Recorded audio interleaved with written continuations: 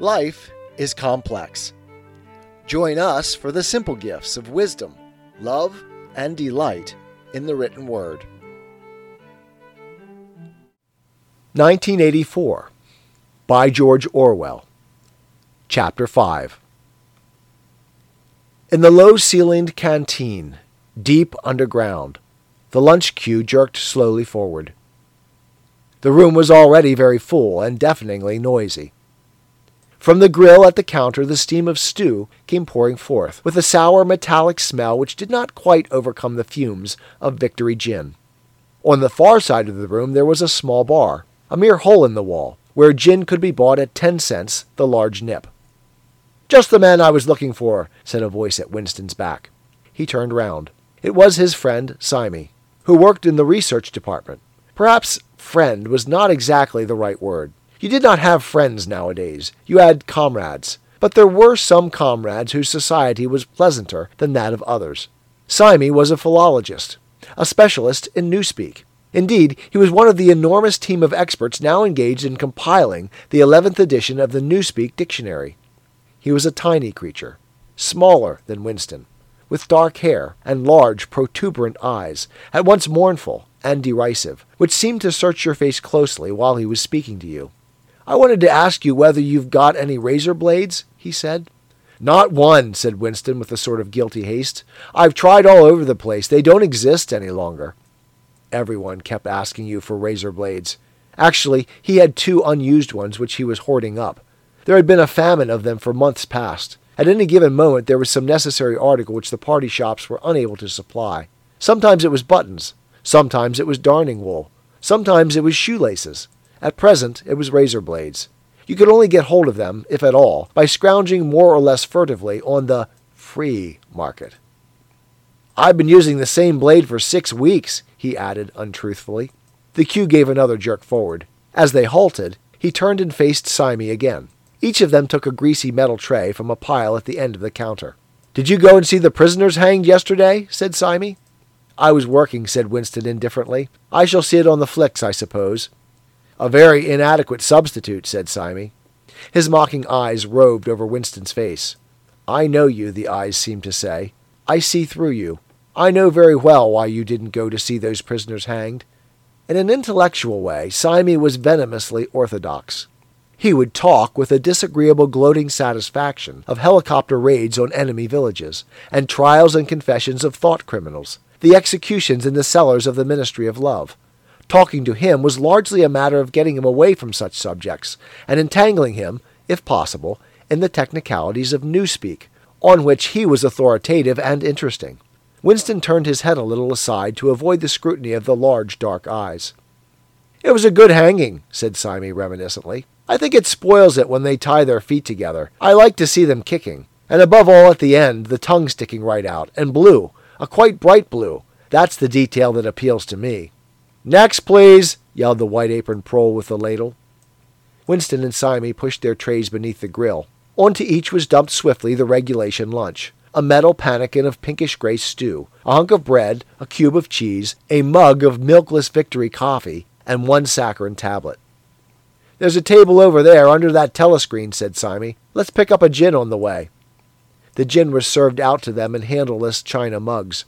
They threaded their way across the crowded room and unpacked their trays onto the metal-topped table, on one corner of which someone had left a pool of stew, a filthy liquid mess that had the appearance of vomit.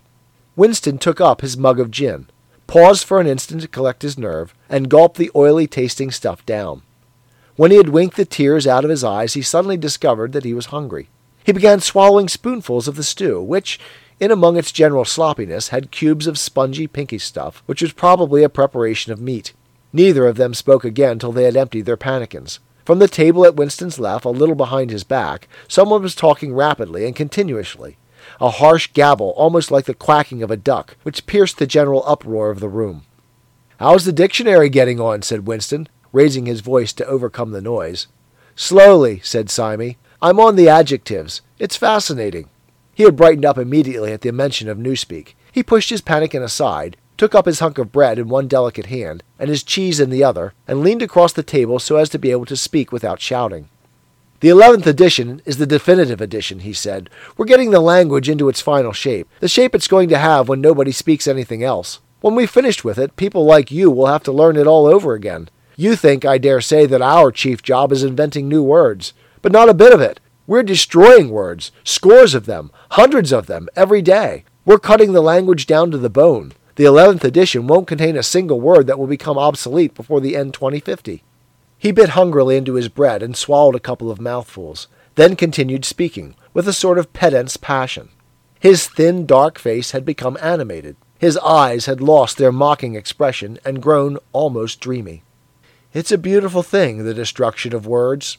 Of course, the great wastage is in the verbs and adjectives, but there are hundreds of nouns that can be got rid of as well. It isn't only the synonyms. There are also the antonyms. After all, what justification is there for a word which is simply the opposite of some other word? A word contains its opposite in itself. Take good, for instance. If you have a word like good, what need is there for a word like bad? Ungood will do just as well. Better, because it's an exact opposite, which the other is not. Or again, if you want a stronger version of good, what sense is there in having a whole string of vague, useless words like excellent and splendid and all of the rest of them? Plus good covers the meaning. Or double plus good if you want something stronger still. Of course, we use those forms already. But in the final version of Newspeak, there will be nothing else. In the end, the whole notion of goodness and badness will be covered by only 6 words. In reality, only 1 word. Don't you see the beauty of that, Winston? It was BB's idea originally, of course, he added as an afterthought. A sort of vapid eagerness flitted across Winston's face at the mention of Big Brother. Nevertheless, Sime immediately detected a certain lack of enthusiasm. You haven't a real appreciation of Newspeak, Winston, he said almost sadly. Even when you write it, you're still thinking in Old Speak. I've read some of those pieces that you write in the Times occasionally. They're good enough, but they're translations. In your heart, you'd prefer to stick to Old Speak with all its vagueness and its useless shades of meaning. You don't grasp the beauty of the destruction of words. Do you know that Newspeak is the only language in the world whose vocabulary gets smaller every year? Winston did know that, of course. He smiled, sympathetically, he hoped, not trusting himself to speak. Sime bit off another fragment of the dark-colored bread, chewed it briefly, and went on. Don't you see that the whole aim of Newspeak is to narrow the range of thought? In the end, we shall make thought crime literally impossible, because there will be no words in which to express it. Every concept that can ever be needed will be expressed by exactly 1 word, with its meaning rigidly defined, and all its subsidiary meanings rubbed out and forgotten. Already, in the 11th edition, we're not far from that point, but the process will still be continuing long after you and I are dead. Every year, fewer and fewer words, and the range of consciousness always a little smaller. Even now, of course, there's no reason or excuse for committing thought crime. It's merely a question of self-discipline, reality control. But in the end, there won't be any need even for that. The revolution will be complete when the language is perfect. Newspeak is Ingsoc, and Ingsoc is Newspeak, he added with a sort of mystical satisfaction. Has it ever occurred to you, Winston, that by the year 2050 at the very latest, not a single human being will be alive who could understand such a conversation as we are having now? Except, began Winston doubtfully, and he stopped. It had been on the tip of his tongue to say except the proles, but he checked himself, not feeling fully certain that this remark was not in some way unorthodox. Sime, however, had divined what he was about to say. The proles are not human beings, he said carelessly. By 2050, earlier probably, all real knowledge of Old Speak will have disappeared. The whole literature of the past will have been destroyed. Chaucer, Shakespeare, Milton, Byron, they'll exist only in Newspeak versions, not merely changed into something different, but actually changed into something contradictory of what they used to be. Even the literature of the party will change. Even the slogans will change. How could you have a slogan like "Freedom is slavery" when the concept of freedom has been abolished? The whole climate of thought will be different. In fact, there will be no thought, as we understand it now. Orthodoxy means not thinking, not needing to think. Orthodoxy is unconsciousness. One of these days, thought Winston with a deep, sudden conviction, Sime will be vaporized. He is too intelligent. He sees too clearly and speaks too plainly. The party does not like such people. One day he will disappear. It is written in his face. Winston had finished his bread and cheese. He turned a little sideways in his chair to drink his mug of coffee. At the table on his left, the man with the strident voice was still talking remorselessly away. A young woman who was perhaps his secretary, and who was sitting with her back to Winston, was listening to him and seemed to be eagerly agreeing with everything that he said. From time to time, Winston caught some such remark as, "I think you're so right. I do so agree with you," uttered in a youthful and rather silly feminine voice. But the other voice never stopped for an instant, even when the girl was speaking. Winston knew the man by sight, though he knew no more about him than that he held some important post in the fiction department. He was a man of about 30, with a muscular throat and a large, mobile mouth. His head was thrown back a little, and because of the angle at which he was sitting, his spectacles caught the light and presented to Winston two blank discs instead of eyes. What was slightly horrible was that from the stream of sound that poured out of his mouth, it was almost impossible to distinguish a single word. Just once, Winston caught a phrase, "Complete and final elimination of Goldsteinism," jerked out very rapidly and, as it seemed, all in one piece, like a line of type cast solid. For the rest, it was just a noise, just a quack, quack, quacking. And yet, though you could not actually hear what the man was saying, you could not be in any doubt about its general nature. He might be denouncing Goldstein and demanding sterner measures against thought criminals and saboteurs. He might be fulminating against the atrocities of the Eurasian army. He might be praising Big Brother or the heroes on the Malabar front. It made no difference. Whatever it was, you could be certain that every word of it was pure orthodoxy, pure Ingsoc. As he watched the eyeless face with the jaw moving rapidly up and down, Winston had a curious feeling that this was not a real human being, but some kind of dummy. It was not the man's brain that was speaking. It was his larynx. The stuff that was coming out of him consisted of words, but it was not speech in the true sense. It was a noise uttered in unconsciousness, like the quacking of a duck. Sime had fallen silent for a moment, and with the handle of his spoon was tracing patterns in the puddle of stew. The voice from the other table quacked rapidly on, easily audible in spite of the surrounding din. "There is a word in Newspeak," said Sime. "I don't know whether you know it. Duck speak, to quack like a duck. It is one of those interesting words that have two contradictory meanings. Applied to an opponent, it is abuse. Applied to someone you agree with, it is praise." Unquestionably, Sime will be vaporized, Winston thought again. He thought it with a kind of sadness, although well knowing that Sime despised him and slightly disliked him, and was fully capable of denouncing him as a thought criminal if he saw any reason for doing so. There was something subtly wrong with Sime. There was something that he lacked: discretion, aloofness, a sort of saving stupidity. You could not say that he was unorthodox. He believed in the principles of Ingsoc. He venerated Big Brother.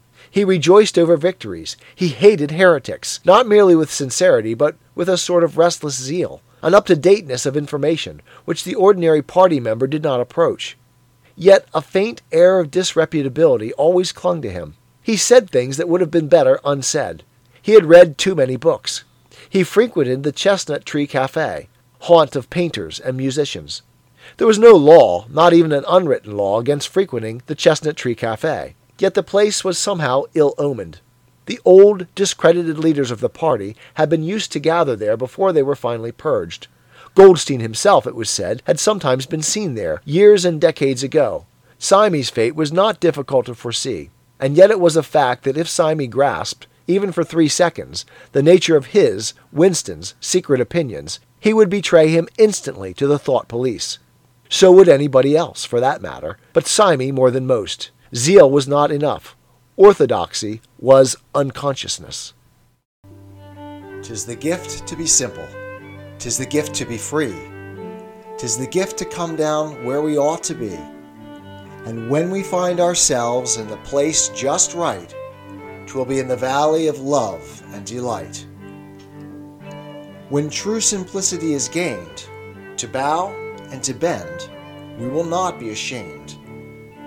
To turn, turn will be our delight, till by turning, we come round right.